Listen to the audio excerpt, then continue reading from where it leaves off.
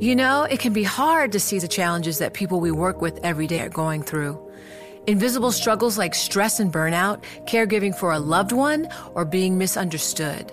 But insight, awareness, and empathy will help us better see the issues they're dealing with. And that can make us and our companies healthier too. I'm Holly Robinson Peete. Join us on The Visibility Gap, a new podcast presented by Cigna Healthcare. Download it wherever you get your podcasts. You know success when you see it. Or you think you do. The people in the spotlight. But what about those small business masterminds who succeed at making their money work harder? They do that by having a business bank account with QuickBooks Money, which now earns 5% annual percentage yield.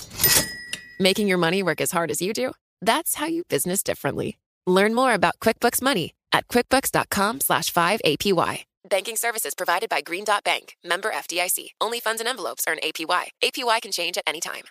The countdown has begun. This May, 1,000 global leaders will gather in Doha for the Qatar Economic Forum powered by Bloomberg, held in conjunction with our official partners, the Qatar Ministry of Commerce and Industry and Media City Qatar, and premier sponsor QNB. Join heads of state, influential ministers, and leading CEOs to make new connections and gain unique insights. Learn more at QatarEconomicForum.com. This is Bloomberg Law with June Grasso from Bloomberg Radio. President Biden and the Democratic-led Senate confirmed a diverse slate of 40 district and appellate judges in 2021, beating out the first-year totals for every president since Ronald Reagan. He diversified the bench, doubling the number of black women at the circuit court level. Of those nominees, 20 were black, 14 were Hispanic or Latino, 13 were Asian American and Pacific Islander, and 3 were Native American. And there were a number of firsts. The first openly LGBT woman appointed to a federal circuit court, the first black judge on the Federal Circuit Court of Appeals, the first Asian American woman on the D.C. Circuit Court, and the first Muslim federal judge. But Biden will face more challenges getting judges confirmed in 2022, especially since there could be a closing window after the midterm elections.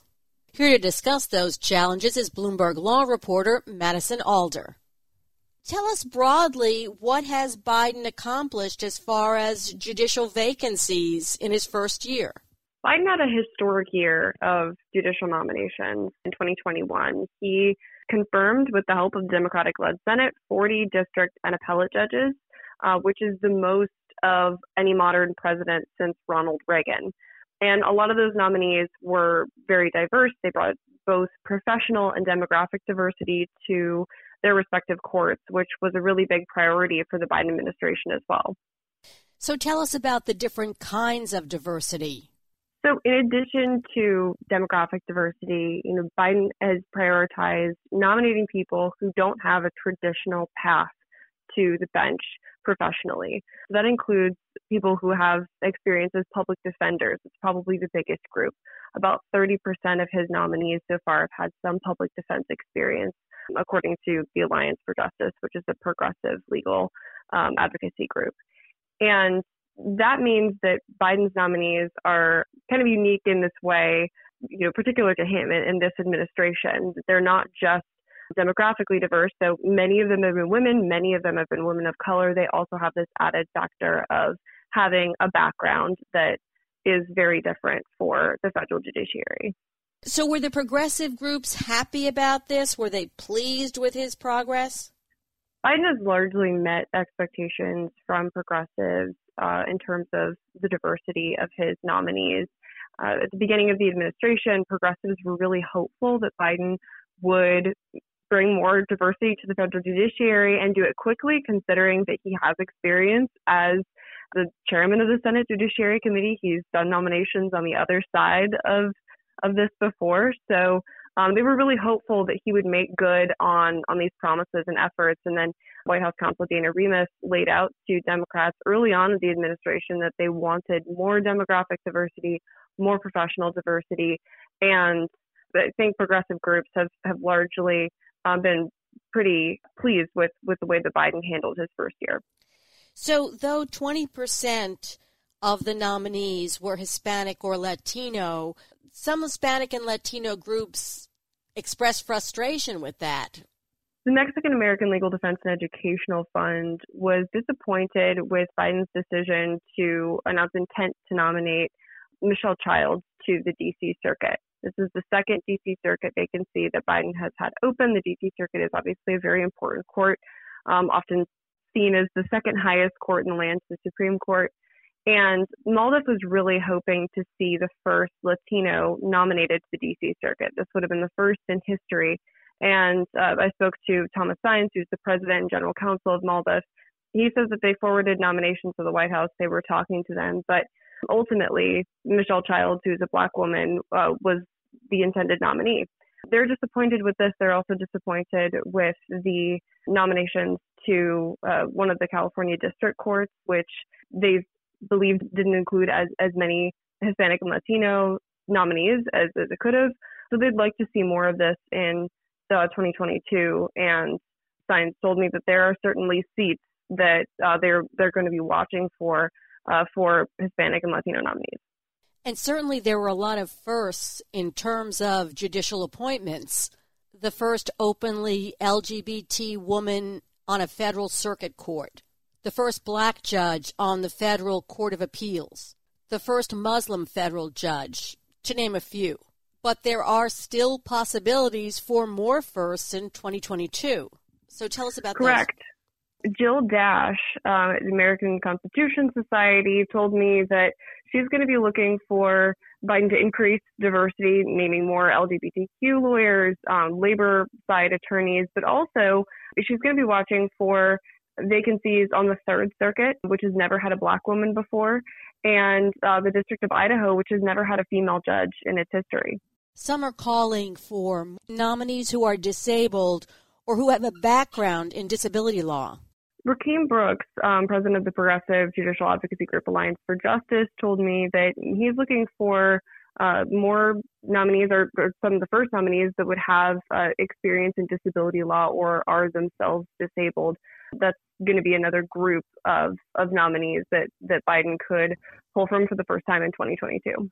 Let's talk about the fact that the overwhelming majority of his nominees so far were in states represented by 2 Democrats in the Senate. Explain the blue slip procedure. The blue slip rule is a practice in the Senate in which home state senators signify their support for a nominee in their state. Under the last administration, the Republican-led Senate did away with this rule for circuit court appointments. They stopped treating it like a veto.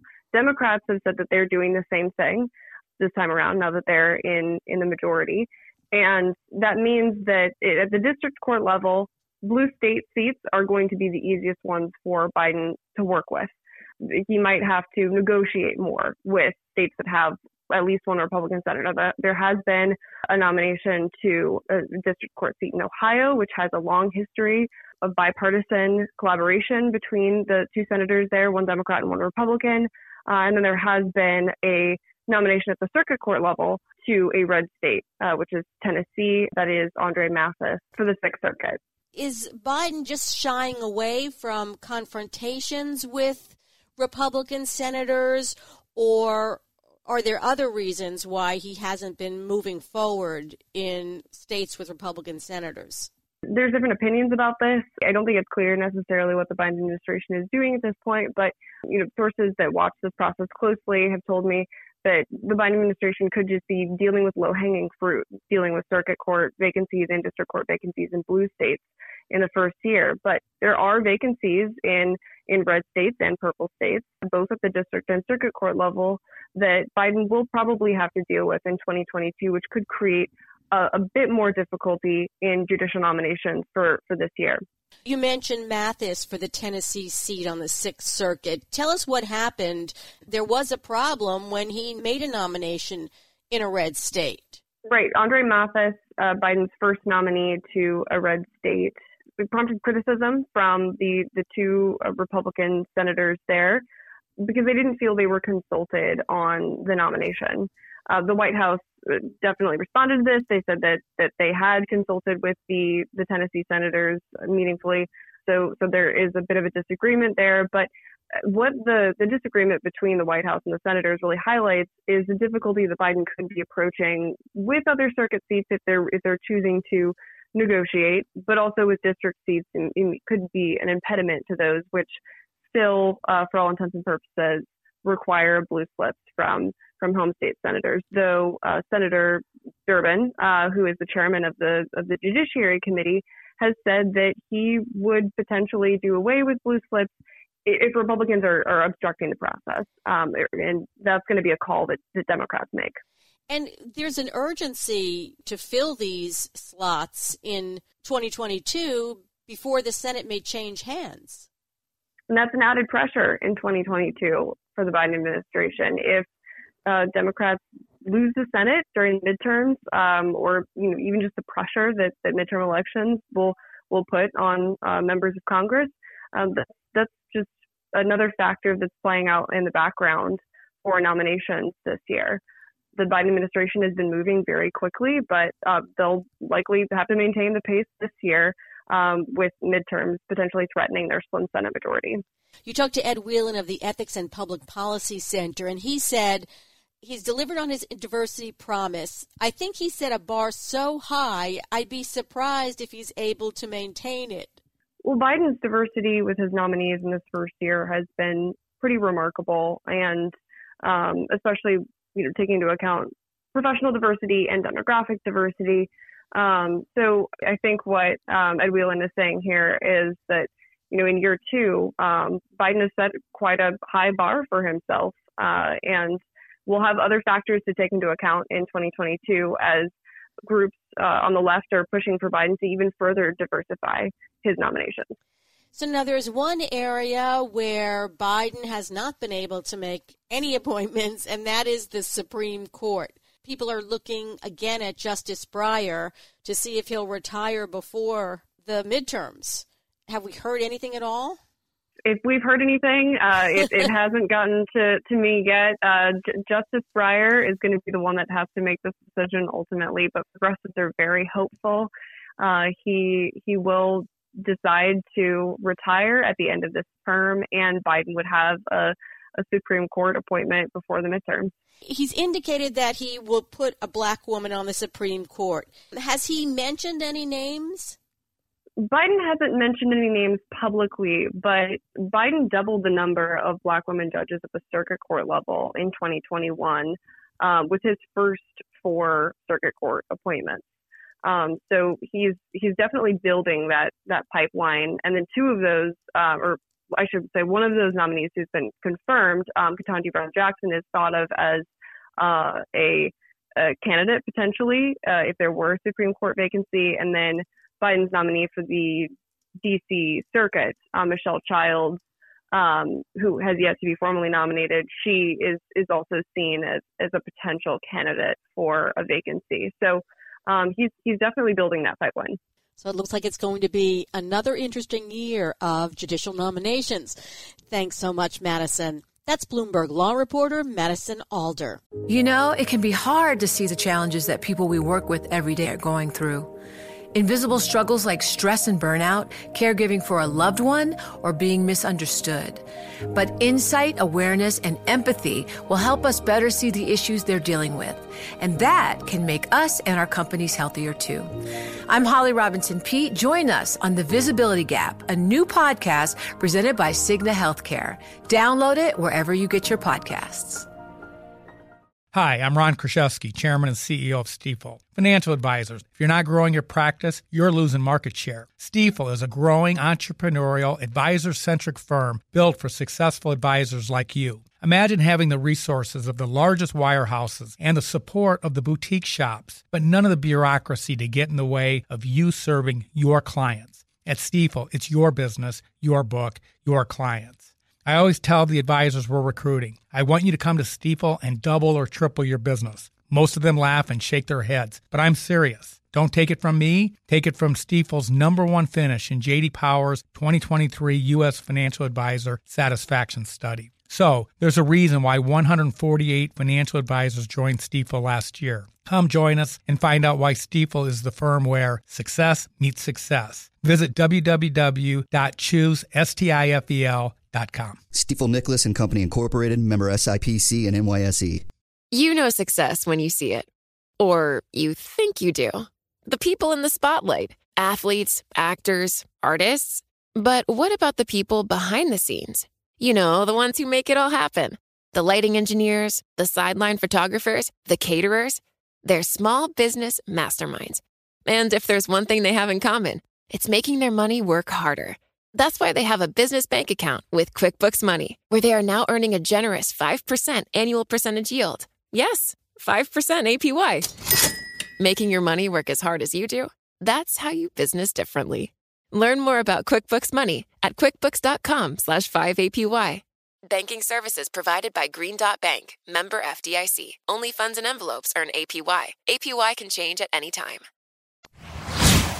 As the Supreme Court faces calls for broader structural changes, Chief Justice John Roberts stressed the importance of judicial independence from congressional mandates in his annual year-end report released on Friday. Joining me is Professor Harold Krent of the Chicago-Kent College of Law. In the face of what some would call a legitimacy crisis for the courts, and particularly the Supreme Court is facing some of its lowest approval numbers, did the Chief address that? The Chief did not address the importance of an independent judiciary and the importance of the public having faith in the judiciary directly. What he did instead was try to parry pending efforts of Congress to regulate the judiciary. And he did that directly by saying we have the ability to put our own house in order by beefing up efforts to combat ethics violations, by beefing up efforts to combat any kind of workplace harassment. So Congress, hands off, you don't need to regulate us. We can more effectually regulate ourselves. In the long run, what he was trying to do was emphasize the importance of an independent judiciary apart from any kind of congressional regulation. The two issues that he concentrated on, how the judiciary handles financial disclosures and workplace harassment, those are issues that the judiciary has faced for quite some time. Has it shown it's capable of policing itself? Well, there have been efforts by the judiciary to take complaints with respect to judicial misconduct. Indeed, Congress set up a statute in 1980 to allow judges and to organize judges to receive complaints of wrongdoing about their fellow judges and follow a process of inquiry and ultimate sanction. But obviously, there are still problems that happen, and most notably, there was a Ninth Circuit judge, Judge Kozinski, who was accused of serious sexual peccadillos and was forced to resign a number of years ago. Obviously, we don't know about other kinds of complaints that are continuing, but there are some. And I think what the Chief was saying is we're not perfect, and we do need to take more efforts, but we've done a pretty good job so far.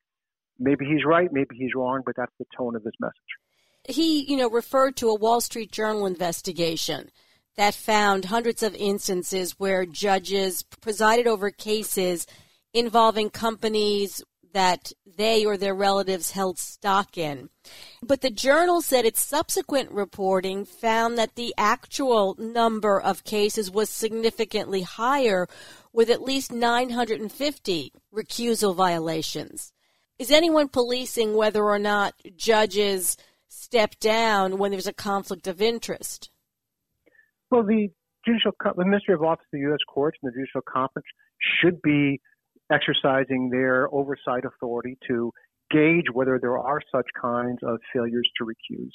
I do want to add that a lot of these recusal requirements are formalistic, and by that I mean if someone owns a share of stock or 5 shares of stock, even if it's in a mutual fund, one should recuse oneself. And obviously, we don't usually think that a judge will be biased because of owning 5 shares of stock in some kind of mutual fund. But nonetheless, they're important. Chief Justice Roberts recognizes that those rules, even if they are formalistic, are important to prevent financial influence from entering the fray and for making sure the public has faith in the judiciary. And so he has pledged to work with the Judicial Conference to improve technology to help enforce these requirements more stringently. So do I think this is the most serious violation of judicial independence? I don't, but I do think that the Wall Street Journal was right to call out the judiciary, and the judiciary should redouble its efforts in order to prevent that kind of. The chief was as one of 3 justices who have had to recuse themselves because they found out that they own stock in a company. Is the question whether judges should own stock in individual companies at all? Well, it's difficult in this day and age, given the companies operate under different names and they're internationally connected in different ways, to really figure out how to police against financial interests in a proceeding.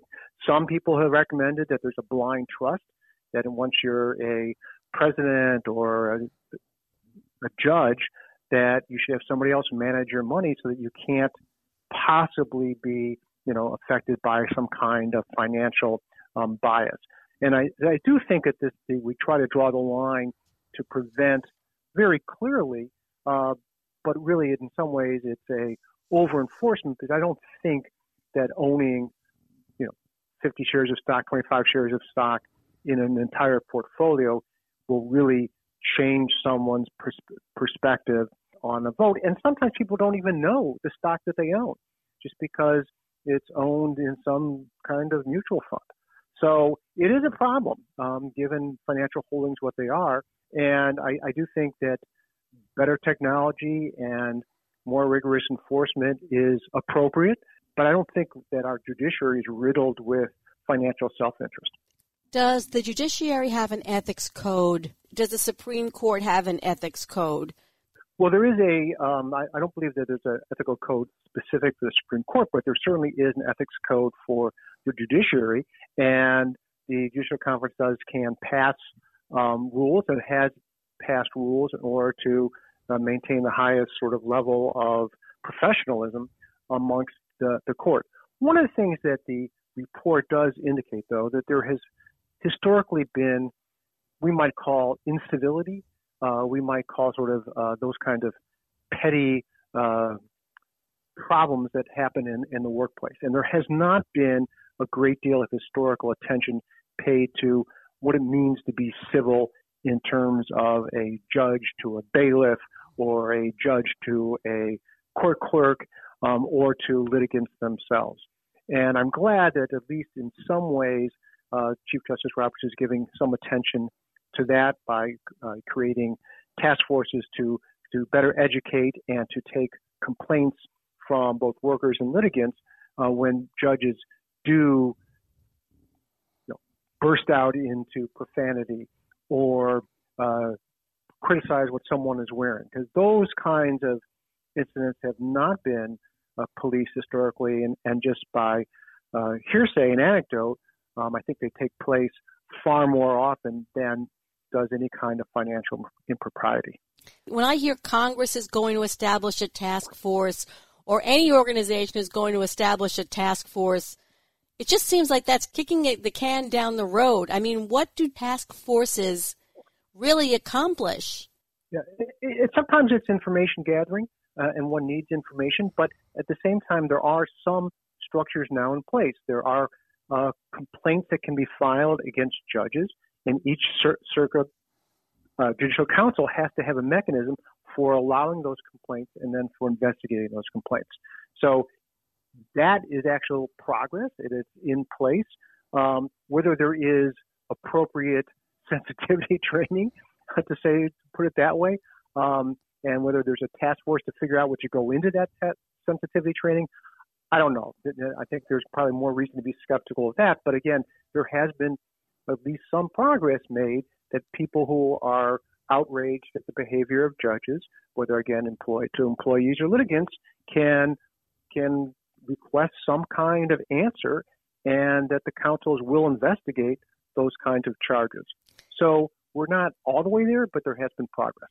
So now there was legislation that passed the House about judicial financial reporting. It passed the House by a margin of 422 to 4 in December. We'll see what happens in the Senate. And there's also separate legislation that would give judiciary workers the same anti-discrimination rights and whistleblower protections as other federal employees. That's pending. But does it seem as if something is going to happen? There's going to be some legislation passed in the near future regarding the judiciary. Yeah, and the judiciary historically has opposed any kind of extension of whistleblower statutes or any kind of discrimination statutes to the judiciary. They want to keep it in-house, just as Congress does. Congress has been loath to require its own members to fulfill the same kinds of requirements as in a private workforce. And I think that the judiciary may be on weak ground. I think it probably is appropriate to apply those kinds of anti-discrimination and whistleblower statutes equally to the private sector as to the judiciary and to members of Congress. Were there any surprises? Because the Chief Justice has been talking about the importance of the independence of the judiciary as long as I can remember. He has been talking about it, and what is in some ways disappointing is he ignores the big question about the legitimacy of the Supreme Court in the public eyes. We know that the public there's less faith in an independent judiciary than it has in some time, despite the Chief's efforts. We know that there's greater politicization on the court. We know that even the way the justices react to issues such as abortion or the right to own guns or voting rights are very partisan, and they've written in a partisan way. And so this report really ignores the fact that members of his own court seem to fan the flames of partisanship and therefore sort of endanger what the chief himself believes is a large problem confronting the judiciary, which is the public's faith in an independent judiciary. This term, the court has taken up a lot of controversial social issues. Abortion, gun rights, some religion cases. It now is taking on the vaccine mandate. Are these cases that the court couldn't avoid, or are they deliberately putting themselves into the maelstrom of what's happening in society over these issues? I think for the most part, the court is acting appropriately. There are splits in many of the circuits on some of these issues, such as both the abortion cases as well as the Second Amendment cases. The vaccination case is very important for the court to address. So I think the court, for the most part, is not reaching out to get mired in controversy, but is acting consistently with what it's done in the past in terms of when there is a split amongst the lower courts, resolve that split, and if something is very important to the future of the country, whether it's the question about the OSHA and requiring vaccinations, or perhaps even if it's about the subpoenas and the January 6th movement, they should address those issues. And, of course, we're waiting to see whether they'll weigh in on the last one or not. And the justices are going to be addressing the vaccine mandate question this Friday in the first oral arguments of the term. Thanks, Hal. That's Harold Krant, professor at the Chicago-Kent College of Law. And that's it for this edition of the Bloomberg Law Show. Remember, you can always get the latest legal news by listening to our Bloomberg Law podcasts. You can find them on Apple Podcasts, Spotify, and at www.bloomberg.com/podcast/law. I'm June Grosso, and you're listening to Bloomberg.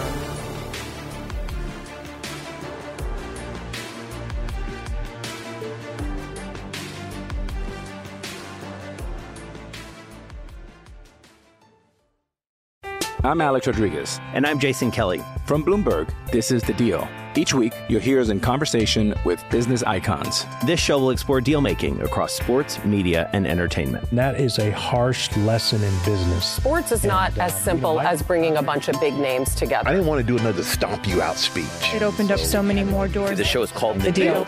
Listen to The Deal wherever you get your podcast. And watch on Bloomberg Originals, Bloomberg Television, or BTV+.